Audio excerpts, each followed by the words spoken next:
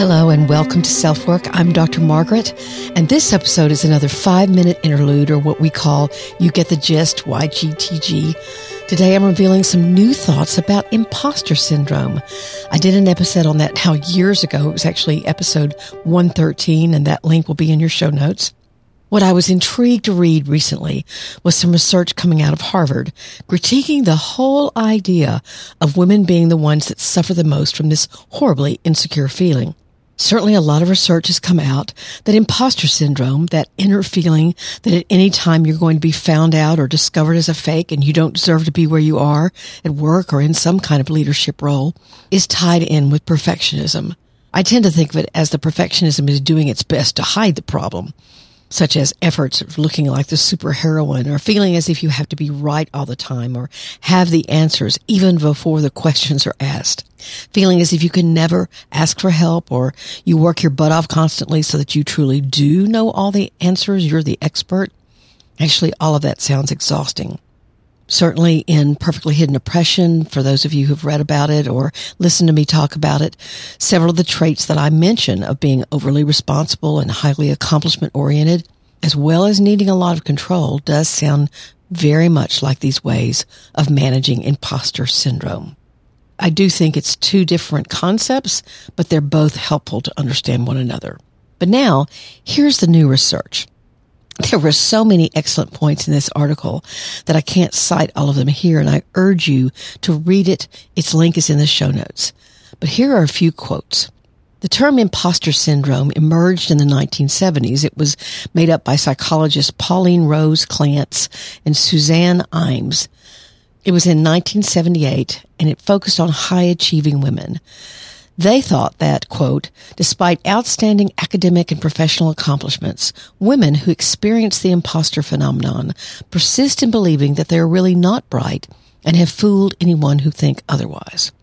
Now, actually, once they began talking about this, there have been a lot of women, both celebrities and actual thought leaders like Sheryl Sandberg, Michelle Obama, and even Supreme Court Justice Sonia Sotomayor, and they've confessed to experiencing it.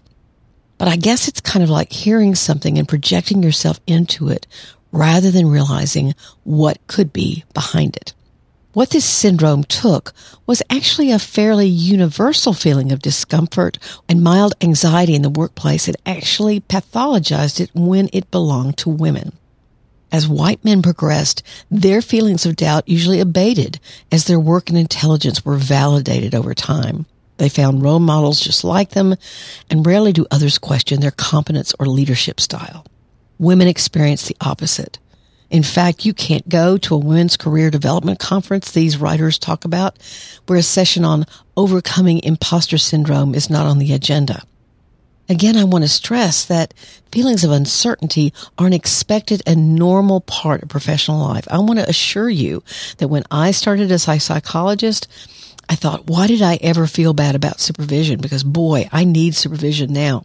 When I started this podcast, I was like, well, gosh, I wonder if anybody will listen to it. So that's insecurity, but that's expected. But women are said to suffer from imposter syndrome. And these authors write, even if women demonstrate strength, ambition, and resilience, our daily battles with microaggressions, especially expectations and assumptions formed by stereotypes and racism, they often push us down. And women from other cultures who aren't white heterosexual females have it even worse.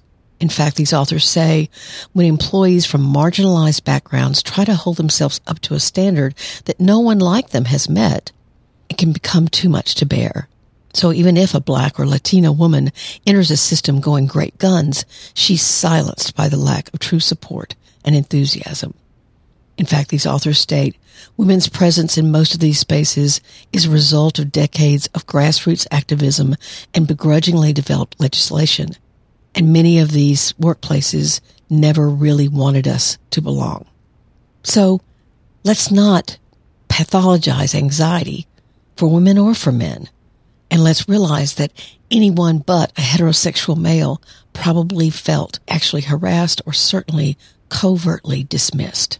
So we need to change the workplace and give women of all types and skin colors and men who differ from the norm as well the kind of support those that automatically fit in get from the very beginning.